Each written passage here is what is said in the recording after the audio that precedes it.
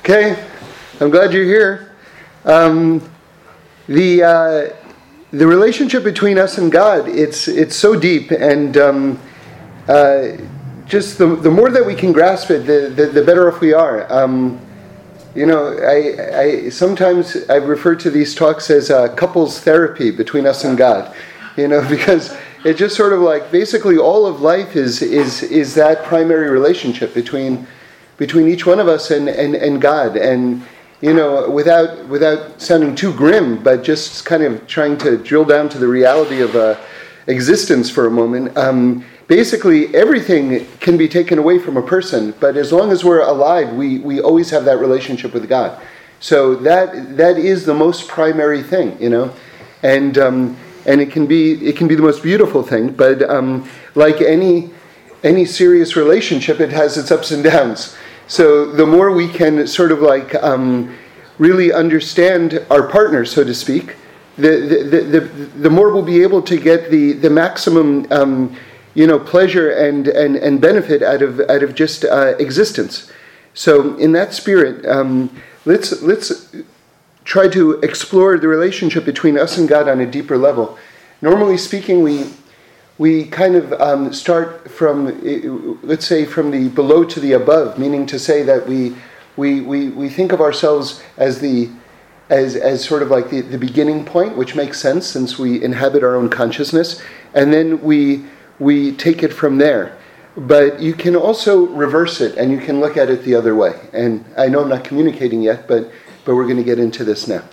So let me begin with what a lot of the Rashis on Chumash have very sort of detailed grammatical sort of explanations, and I a lot of times I don't follow the point that they're making beyond what the grammatical point is. But if Rashi is bringing a very subtle grammatical difference in the word, then he's for sure making a very great point. But I would say that 99% of the time I don't grasp it. This Shabbos was a rare exception, and maybe I'm reading into it, I don't know, but it's sort of like he points out something that seems just. In fact, Rashi quotes in another place, there are certain passages in the Torah that cry out, please darshan me. Please explain the depths of me, And this was like one of these Rashis that just sort of like, it seems to be very technical, and yet at the same time it's just sort of like crying out to be explained in a sort of a deeper way. So with that introduction, the phrase is Vayamesh Hoshech, okay, and that means that it's talking about the plague of darkness. It's Rashi's explanation. It's in Parshas Bo. It's in chapter 10, verse 21. If you want to see the Rashi inside. So let me just set the stage, and then we can understand what Rashi is saying over here regarding the plague of darkness that was visited on the Egyptians. It was for 3 days, and it says that the darkness will become darker. That's the phrase. The darkness will become darker. And if what I had been understanding the plague of darkness up until now, well, I understood that it was a palpable darkness, meaning to say that it was so dark there was almost like a physicality to it. It says people couldn't get out of their chairs, and it wasn't just because of deep levels of fear, but it was also that the darkness itself had like this tangible quality to it that they almost couldn't lift themselves out of their chairs because the darkness was weighing on them. So that's one aspect of this plague of darkness. But what is this idea? I imagine that once that plague hit, that it was just like that, right? Of course, we know one of the miraculous aspects was that for the Jews they had light. So there was this amazing simultaneous thing where Jews could walk into the Egyptian area, and it would be simultaneously light for the Jews and this very incredible darkness for the Egyptians, all at the same time.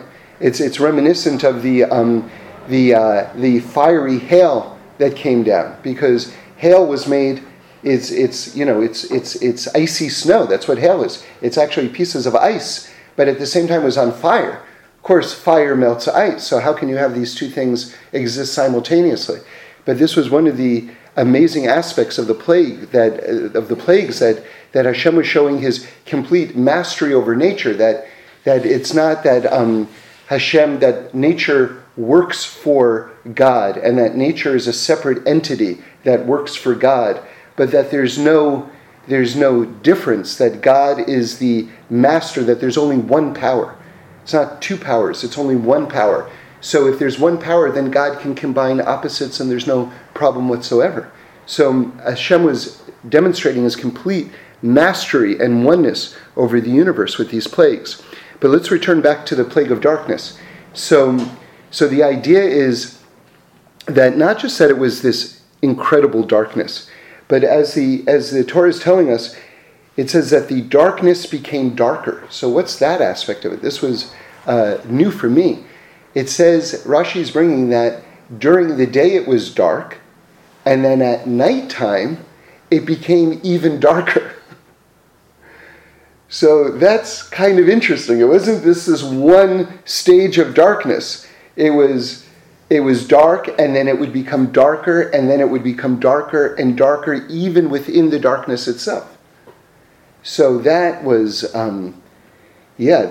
that's pretty heavy. So now listen to this. Here's now the Rashi. Rashi points out that this word, vayamesh, normally speaking, is spelled with the letter Aleph. Okay? So the way it's spelled right here is just Vav, Yud, Mem, Shin, and there's no Aleph in this word for darkness. But normally speaking, Rashi says, really, you spell this word for darkness with the letter Aleph, but the Torah is bringing this word when describing the plague of darkness, and it has no Aleph. It's spelled without an Aleph. Okay. So that's the thing that seems to be crying out to be explained, as far as I'm concerned anyway. Okay, because we know, and we've said, we've given many talks on the letter Aleph here. The letter Aleph is awesome. And just to review the basic idea, Aleph we know is the first letter of the Hebrew alphabet, and so Aleph is the numerical equivalent of the number 1, and we know that God is one. So to speak, right there is one connection between the letter Aleph and God. We also know that the letter Aleph is composed of actually 3 letters that are combined. There's the upper Yud, there's the Vav, which sort of cuts across diagonally, and the lower Yud.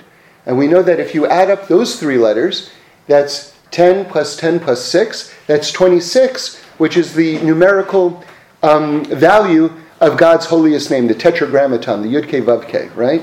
So we see here another example of how the letter Aleph stands for Hashem, right? And it's even deeper than that, but let's leave it for there.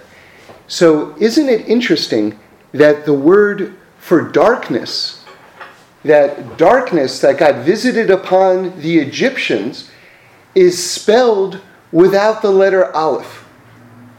Meaning to say that what is darkness? What is the definition of darkness? The definition of darkness is when you're in a place where you're lacking your relationship with God. Right? Isn't that the definition of darkness? So now let's go deeper in this idea. All right? We'll use this as a launching point. What is the word for Adam? Or rather, what is the word for a person? And this is man and woman. What is it? I'll say man, but I mean man and woman. What is the word for a person? It's Adam, right? Because remember, the first human being that was created was a combination of man and woman. There was either woman was attached to him simultaneously, or when the rib was removed, woman was taken from inside man. So there you have the idea that Adam stands for man and woman. But anyway, how is Adam spelled? it's the word dam, daled mem, which means blood. And there's this letter aleph, which stands for God, and God is animating your blood. Meaning to say that Adam is this heaven and earth construct, right? It's your flesh and blood, but it's being animated by a spark of God. That's the aleph in the word Adam, right? Aleph plus dam. Okay.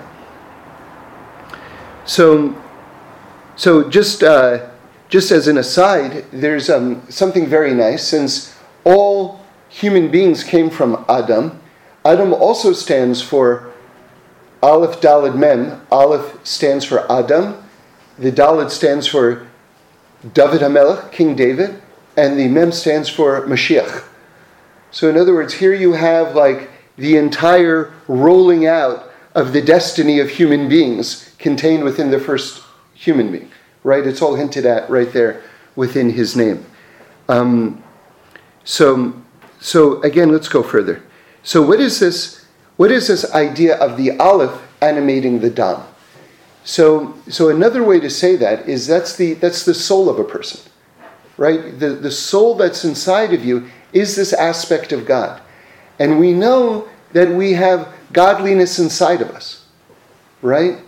And a way to, but we're not God, right? And there's at least one major religion that really gets confused by that. So I'll say it one more time. We have godliness inside of us, but a person is not God, right? That's a very important distinction to understand. And a way to visualize this, another way to visualize this, is imagine an ocean, and an ocean has waves, right? So the wave isn't the ocean, but the wave is attached to the ocean and is an aspect of the ocean. So in this way, a person's soul is like a wave, right? The wave is not, right? Your soul is not God, but nonetheless, the wave itself is attached and is a outpouring of the greater entity, which is Hashem himself, right?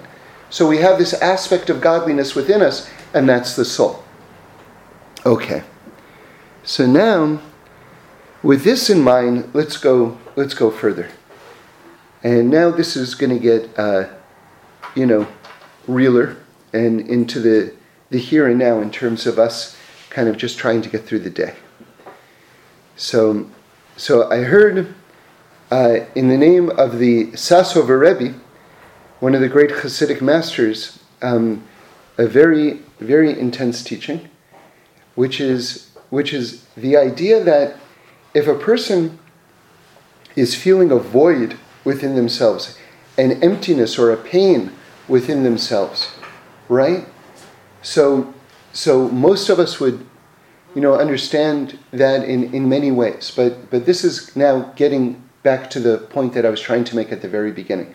Normally speaking, we understand our relationship with God from starting with ourselves and then sort of the below to the above, if you will.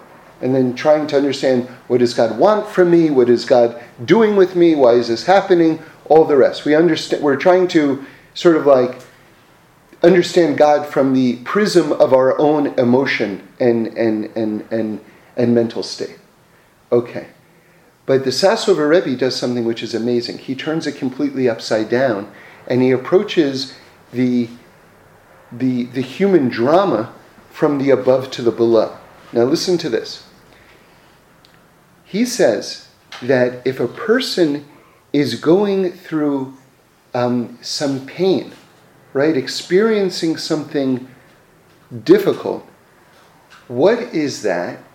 That is Hashem sharing, and we have to use this phrase, kaviyochel, meaning to say, so to speak, because we can't psychoanalyze God, and we can't personify God. Nonetheless, when the Torah talks about the finger of God, or the hand of God, or the eyes of God, or whatever it is, the reason why the Torah uses language like that is because God himself is giving us a vocabulary and a point of reference for us to understand something that's beyond ourselves. But in other words, God is giving us this vocabulary to try to understand him better. Okay? And I saw from one of the Rebbes that when it talks about the eyes of God, just to give one example, it's talking about a region in the heavenly spheres which are, so to speak, the eyes of God. Right? So like how they understand it in deeper ways gets pretty far out. But anyway, let's return to this idea. If a person is experiencing something, a difficulty, or that is Hashem, so to speak, right? That is Hashem, so to speak, sharing his pain with us, right? Because our soul is an extension of God. So now listen to this. So now this is the amazing part. That in itself is quite a radical idea, but it gets more amazing. Which is that therefore, so you say, well, I'm in pain though, right? But this pain then actually becomes a source to rejoice over. Why? Because God is sharing his pain with me. God is confiding in me, right? Like imagine if someone who you admire beyond, right? Like whoever, just to pick a name, imagine Bill Gates, right? Says, listen, am I interrupting you? Have you got a few minutes? I'm going through something. I really need your advice on this, right? You'd be like, wow, the richest man in the world wants to talk to me, wants my advice about something, right? So this is like eons, like quantum levels beyond that. This is Hashem himself is sharing some aspect of lacking, so to speak. Again, we always have to say so to speak because, we can't humanize God. But nonetheless, there's a dynamic at work that we need a vocabulary to use to discuss. So then, let's take it one more step. If a person is even going through a bigger pain, right? Who do you tell your most intimate problems to? Only the person who you're absolutely the closest to. Right? You would never tell your biggest, deepest, most horrible, embarrassing, whatever it is, problems to someone who you hardly know. So if you are experiencing something really intense, that's a sign of ultra closeness. I mean, in a way, it's incredibly flattering. Right? Seen from this perspective. It's amazing. God is wants to share that with me? Wow, what did I do right? Normally thinking if you're going through some horrible trauma, you're like, what did I do wrong? And by the way, you have to ask yourself that question. The Rambam says that if you're going through some difficulty and you don't explore your actions, what may have gotten you into this, he uses the word akzarius, which means cruelty. You're actually being cruel to yourself if you don't ask yourself, what did I do to possibly to have aroused this? All right, that's one perspective. But you have to balance, one has to have expanded consciousness. One has to balance all the different perspectives. From this perspective, it's what did I do right?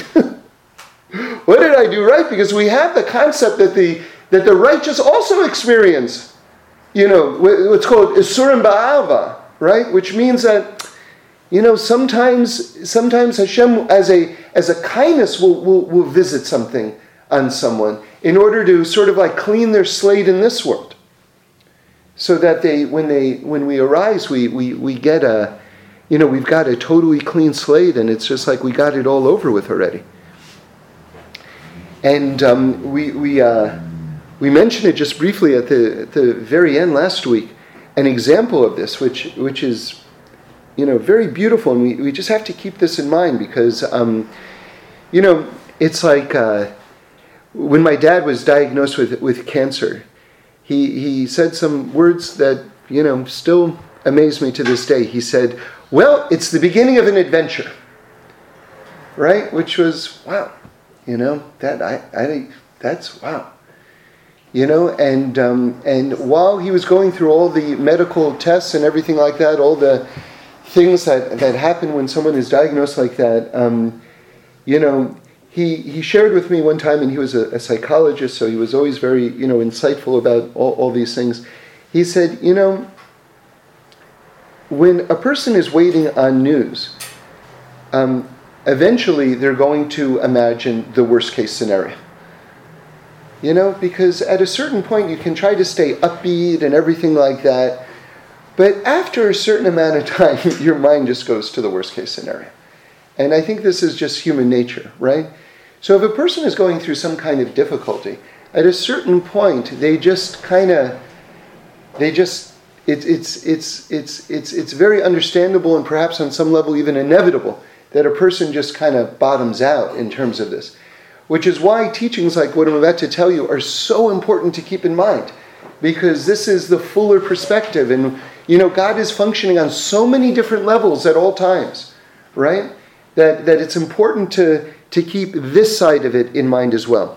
So the teaching is that before God brought us the manna, right? The man, and by the way, that's the Torah portion of this week.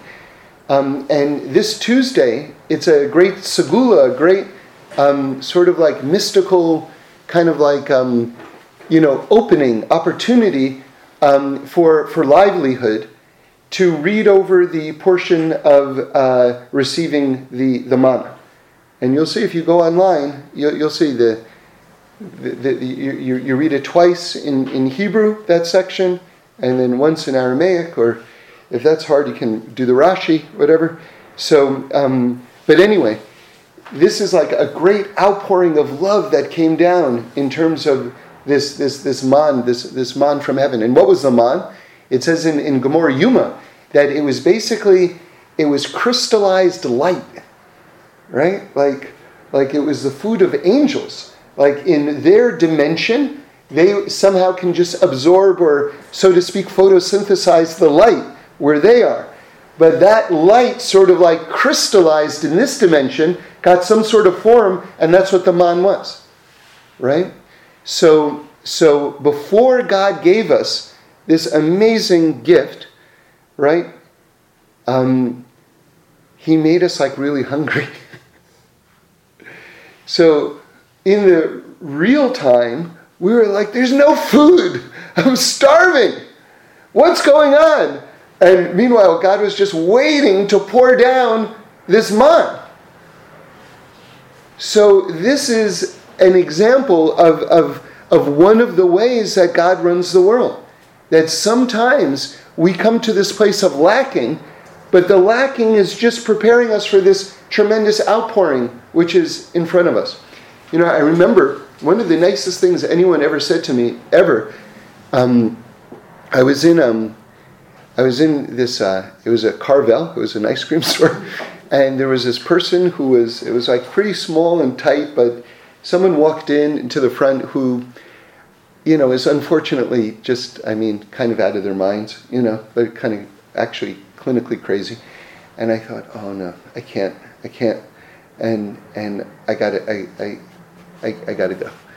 And I'm sort of like trying to tiptoe out of the store, which given the actual dimensions of the store was impossible. And the person stopped me and they said, about the nicest thing that anyone's ever said to me. And I was like, wow, I'm such a jerk, So the person said, I think it was my birthday or it was their birthday. I don't remember what it was exactly. But they said, you have no idea all the amazing things God is just waiting to give you.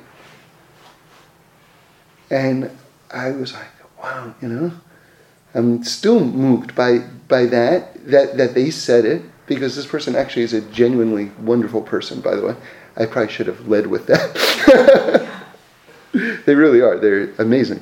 But that's true for all of us. And that's true for humanity itself. Humanity itself is on the cusp of a tremendous era, And that's the destiny of the world. And like I always think it's important to understand, there is a happy ending. Hopefully our lives in this world are enjoyable and we're making the most of them and all the rest. But no matter what our lives are in this world, everyone goes to the next world. And everyone has, it says all the pleasures of this world combined, every great moment of, pleasurable, experience that you've had, all combined, if you could all roll them up into one moment, can't compare to one moment in the next world, right? And the way that I understand that is, if you have different, imagine your tongue is very sensitive, like the tip of your tongue or your fingertips are very sensitive, right? But can you imagine how sensitive your soul is? Like your soul is like if you talk about like nerve endings, right? Like your soul is like beyond all nerve endings, like complete nerve endings, so to speak. Now imagine if you take your soul and you take it out of your body and plug it into like the source of all light. Right? What is that? That's like crazy in terms of what the level of pleasure. It's because, the Ramchal uses the word pleasure. So we can actually use that word. The pleasure that a person experiences is like off the charts. It's off the charts, right? So there's a happy ending for every single person's life. And then, of course, the more mitzvahs you do, right, the more good, the more kindness, the more love that you do in this world, the more, so to speak, nerve endings you get, right? Because you refine yourself, you develop yourself. Just to continue in that metaphor. And then the more you are able to experience, right? See, it's funny. There's a story that, or a mashal, an example that goes around, and I really don't care for it, but I'm going to tell you it because I think that what that is saying is what I just told you. Okay? I don't know if you've ever heard this, but they say, there are people who, that everyone essentially goes to the same place, right? But when you get up there, basically you're learning Torah. And if you weren't into Torah in this world, when you get up there, like the people who are really into Torah are like really like bugging out in the next world. But, if you were bored with it in this world, then you're going to be bored with it in the next world and it will almost be like hell for you. So again, I don't know if you've ever heard that. That's a popular thing among certain circles. Again, it doesn't speak to me at all, But what that's saying is what I just told you. That the idea is that to the extent that a person is interested in like the more expansive things in this world, the more they develop in this world, the more nerve endings, if you will, that they get in this world, the more they're able to access the opportunity of the next world. And if they didn't develop it, then the next world still will probably be amazingly awesome, but not what other people are experiencing, right? Because they didn't take an interest in it in this world necessarily. So hopefully that clarifies that, but maybe you never had an issue with that metaphor to begin with, so I don't know. But anyway, but moving on. There's also a happy ending for all of humanity, right? Because all of humanity ends with Mashiach, right? Which is what God had in mind before He created the world to begin with. Again, something very, very important. The idea that this world is evolving, right? And to me, the most potent way of expressing this is just that we know that the Torah itself is a blueprint of creation, is the blueprint of creation. So the first word of the Torah just contains so much. And we're going to get into this a little bit more and bring it back now to Parshas Bo in a moment. So the first word of the Torah, again, is Bereshis, which means beginning. And beginning means what? If you say that this is the beginning, what does that mean? That means there's a middle and an end. So the very first word of the Torah is telling us that all of us in our lives and in the world itself, in civilization, in like the history of the world, is in a process. The very first word of the Torah is telling you, this is the beginning. It's going to culminate in an end. If there's a beginning, there's an end. Right? And that's the happy ending that's awaiting all of civilization, right? The whole world, all of humanity. Okay. So now, let's just take a moment to review, and then we're going to go deeper. So what did we say? We said that basically all of life is our relationship with God. Because everything else can be stripped away. But that can never be stripped away. As long as a person is alive, they have this relationship with God. Right? That's for starters. Number two, the idea that we have a soul. We're Adam. Right? That the ultimate darkness is expressed if we don't have the Aleph inside of us. And that a person themselves is what? An Aleph plus Dam. Right? We're flesh and blood plus this animating Aleph that's inside of us. That makes Adam. That's our soul. And that the soul itself is like a wave attached to the ocean. And that's the godliness inside of us. And that people have godliness inside of them, but a person is not God. Right? There's that distinction. Okay. And then we went further and we said that if a person, since they're an outpouring, a repository, right, of godliness, if a person is experiencing pain, that's God sharing his pain with you, so to speak. And that what a privilege, what a compliment that God is coming to you with this particular issue. Right? An amazing way of looking at things. Okay. So now, and I'll tell you one more thing, just because it's a related teaching on this subject, which I think is very interesting. This is from the Chernobyl Rebbe. And he talks about something called a fallen love, which is that God wants us to love him. And one of the ways that he gets us to love him is that if we don't have that consciousness, right, what he does is he gets us to get really enamored with physical things.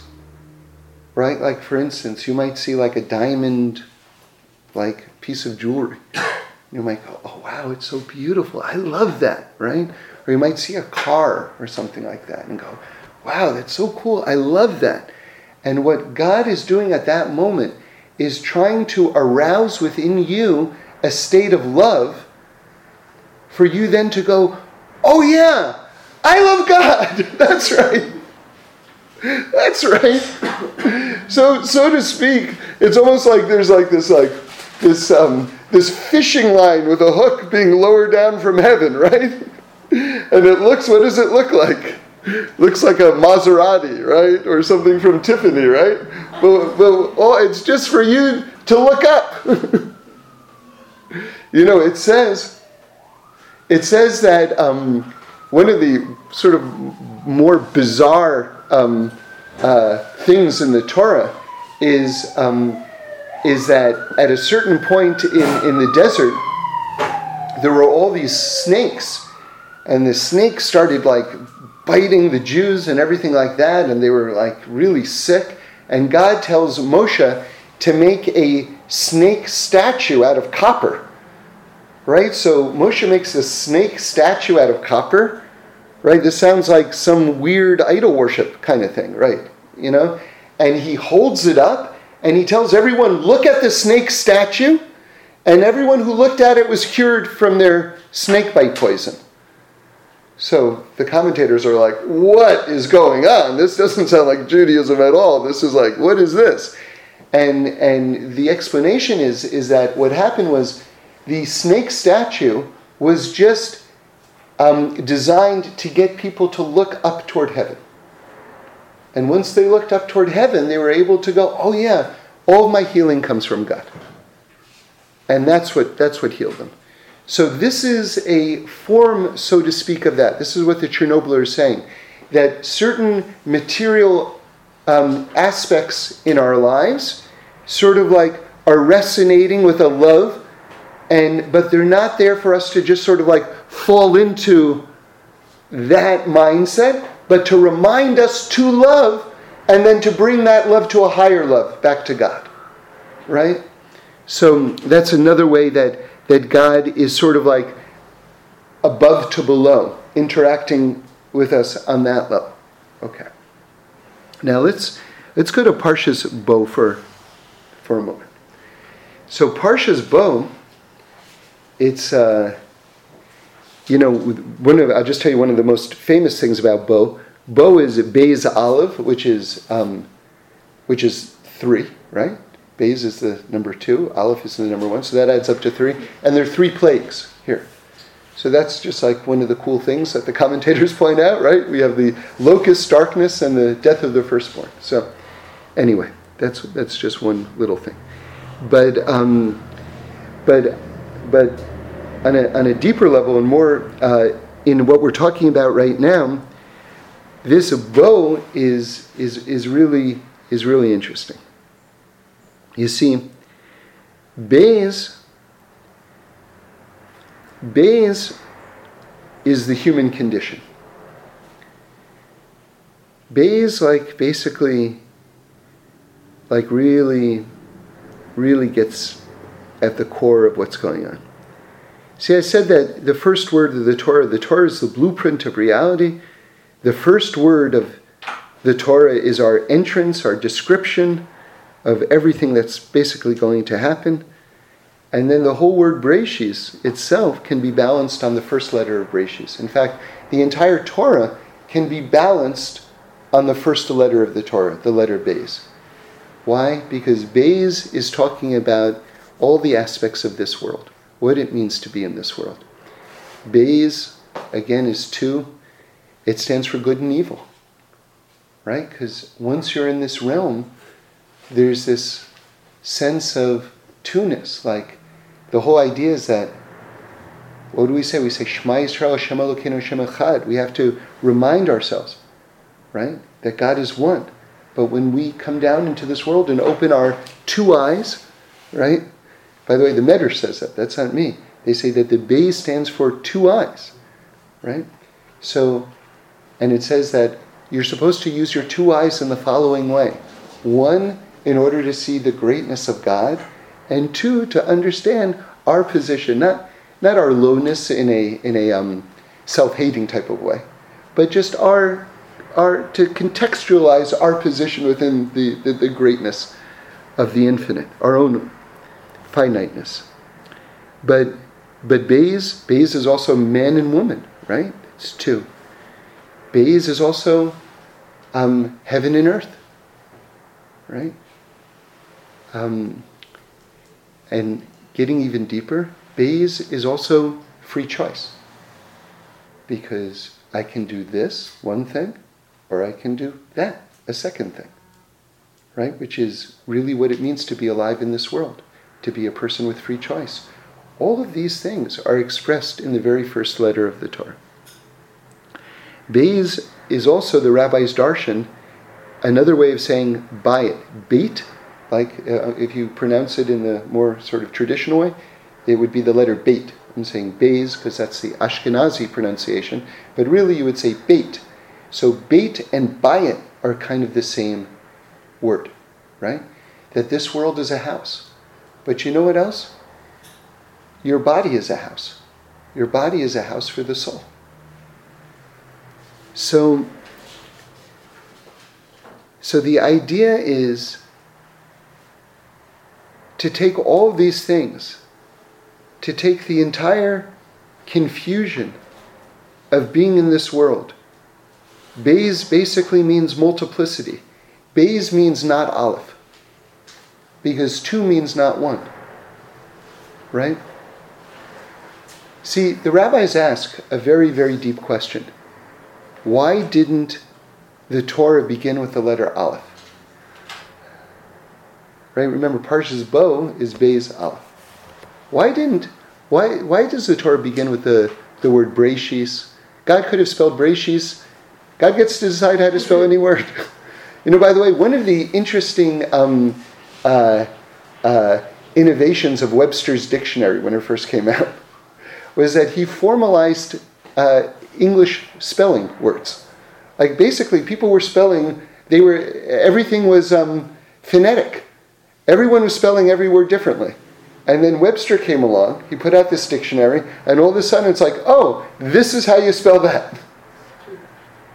And you see something, by the way, going on in the Torah world right now because of the Art Scroll Talmud. And I'll tell you what I mean by that. Aramaic obviously isn't really spoken by, I guess a few people speak Aramaic these days, but among Jews anyway, Aramaic hasn't been spoken for 2,000 years. And yet the Gemara is in Aramaic. So you've had people learning Gemara in Aramaic for a couple of thousand years in different parts of the world. People are pronouncing different words different ways, right? And along comes the Art Scroll Talmud, and it's vowelizing the Aramaic. So now all of a sudden it's sort of like, just like when Webster came along, all of a sudden we're saying, okay, well, this is how you actually pronounce that word in Aramaic. So there's this formalization going on right now that is kind of historic, and I don't know if anyone's noticing it. Well, I guess we are now. But just another contribution Art Scroll has made.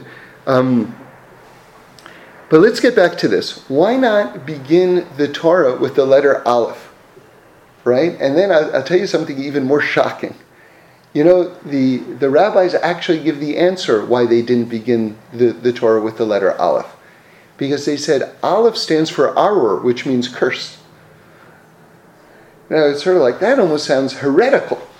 Like we just talked about the holiness of the Aleph, how Aleph stands for God. What do you mean that Aleph, and this is, going back a couple of thousand years at least, what do you mean Aleph stands for Arur, curse? How is that possible? And that's why God didn't begin the Torah with the letter Aleph. So I want to offer an explanation for this, which is that, you see, what's the difference between us and the angels? The angels have no free choice because they have this quantumly higher revelation of godliness, which means to say that while they can't see the totality of God, only God can see the totality of God, but nonetheless, compared to what our understanding of God is, theirs is radically higher.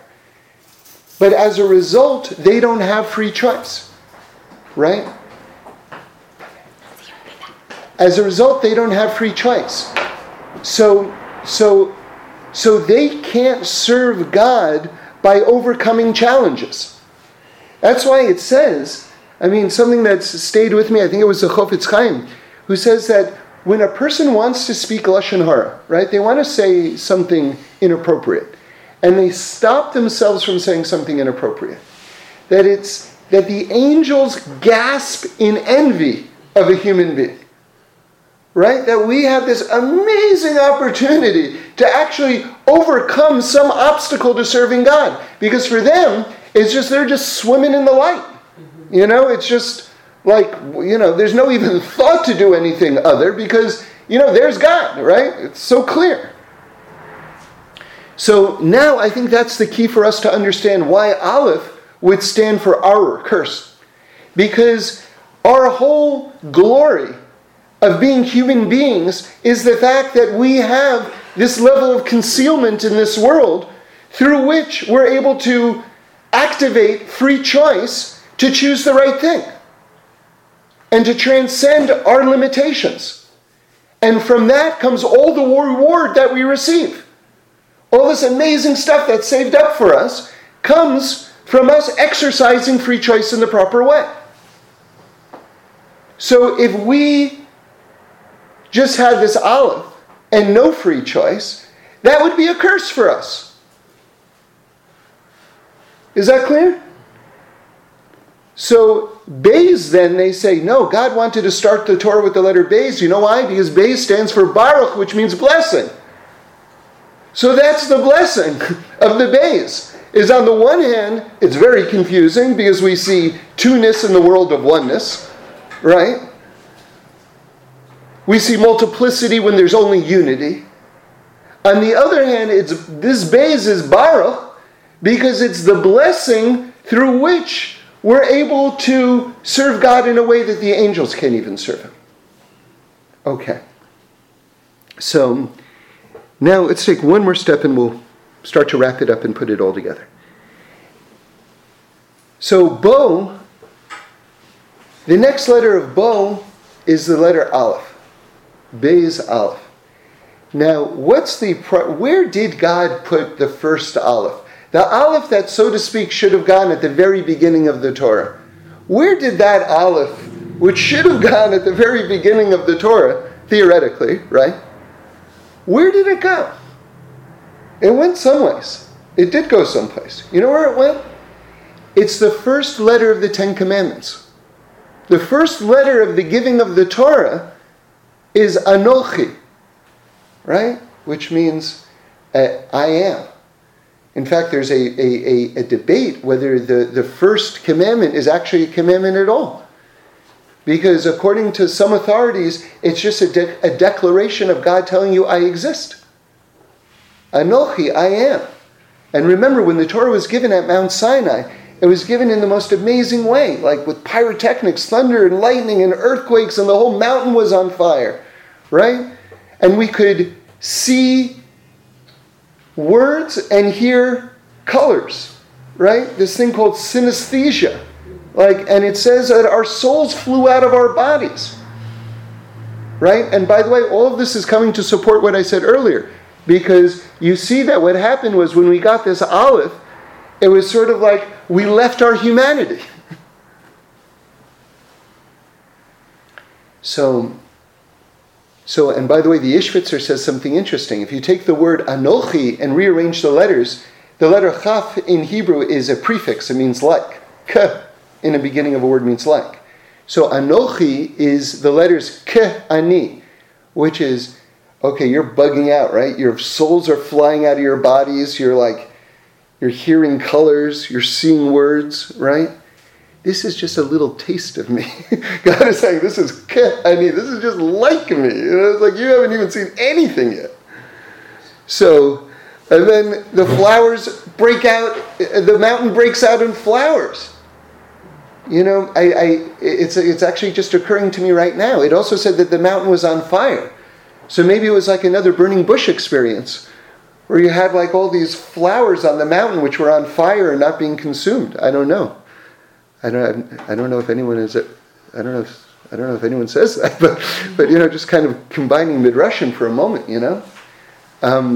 because God speaks to Moshe through the burning bush, and God was speaking to us like at the mountain.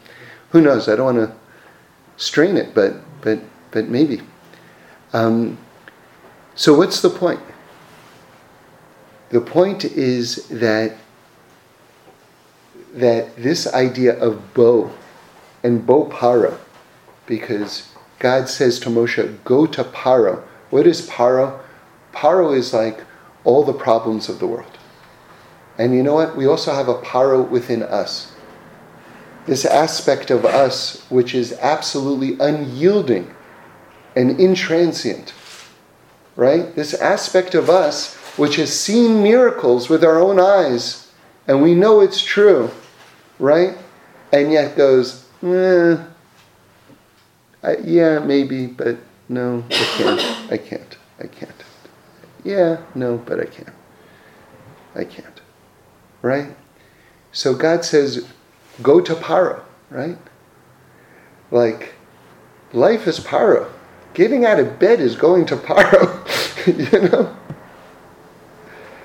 Just trying to do the right thing and finding it within ourselves. That's going to Paro. And what is that dynamic of going to Paro?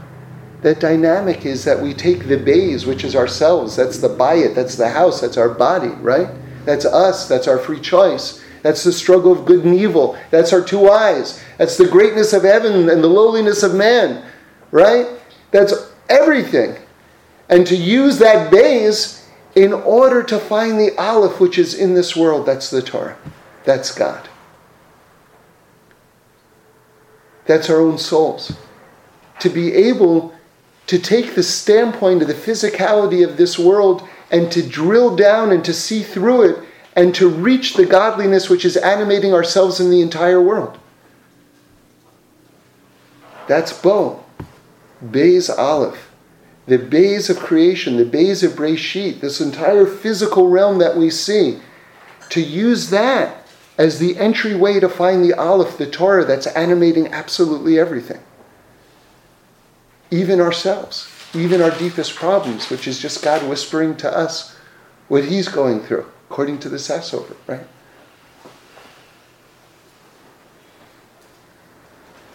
So,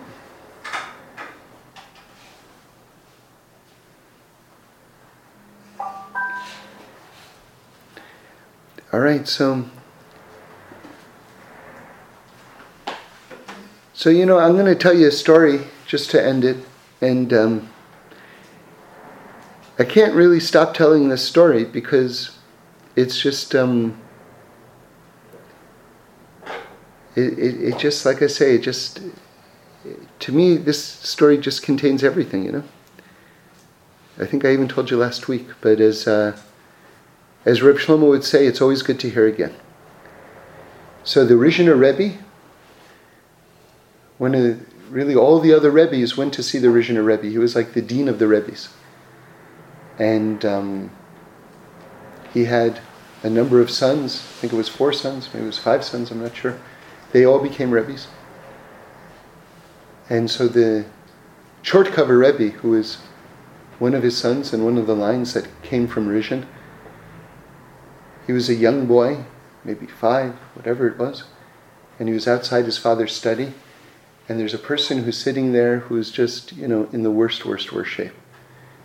And he goes in to speak with his father, right, to have yichidus with the Rebbe. He comes out, and he sees this man who looked like he was at his end, is like now he's like smiling, he's like looking good, So this little boy says to him, What did my father say to you? And he says, your father said, Hashem will help. And the little boy says, well, what are you going to do until Hashem helps? And his face falls. And he says, go ask my father. So he goes back in, and then he comes back out, and he's looking great again. He said, what did my father said? And he said, your father said, until Hashem helps, Hashem will help. And I believe that this is all of life. I believe that this is all of life. And I can tell you from a personal standpoint, there are things in my life that I didn't do this on purpose, but I think on some level probably most of us do this, again, not on purpose and not rationally. But we identify something in our life and we say, you know something, without that, how can I even go on? If I don't have that, how can I even continue to exist? Just existentially, And yet, what happens? Here I still am. I can point to you certain things that I just couldn't imagine that I could be without. And here I am without those things, and here I still am. So what does that mean? Until Hashem helps, Hashem will help. Meaning to say that the great challenge for us, I think, is just to love and to do kindness and to never stop appreciating how beyond this world and God is. Right? Like I remember hearing Reb Shlomo say many times with like pain, he would say, why are you making God so small? Why are you making God so small? It's not that we're small and God is big. We're huge and God is way beyond huge. And as I learned from Rabbi Green, he put it so importantly, God is not a bigger, smarter, more powerful version of us. God is beyond. Right? And the amazing thing is that we're like bigger than the sun, each one of us. So the actual scale of existence, when we begin to contemplate what the true scale of existence is, it's exciting. It's exciting. It's exciting. And that has to be our headline. That has to be our headline. The fact that we're in the middle of an amusement park and every ride is free, more or less. You know? And don't stop running. Right? Okay.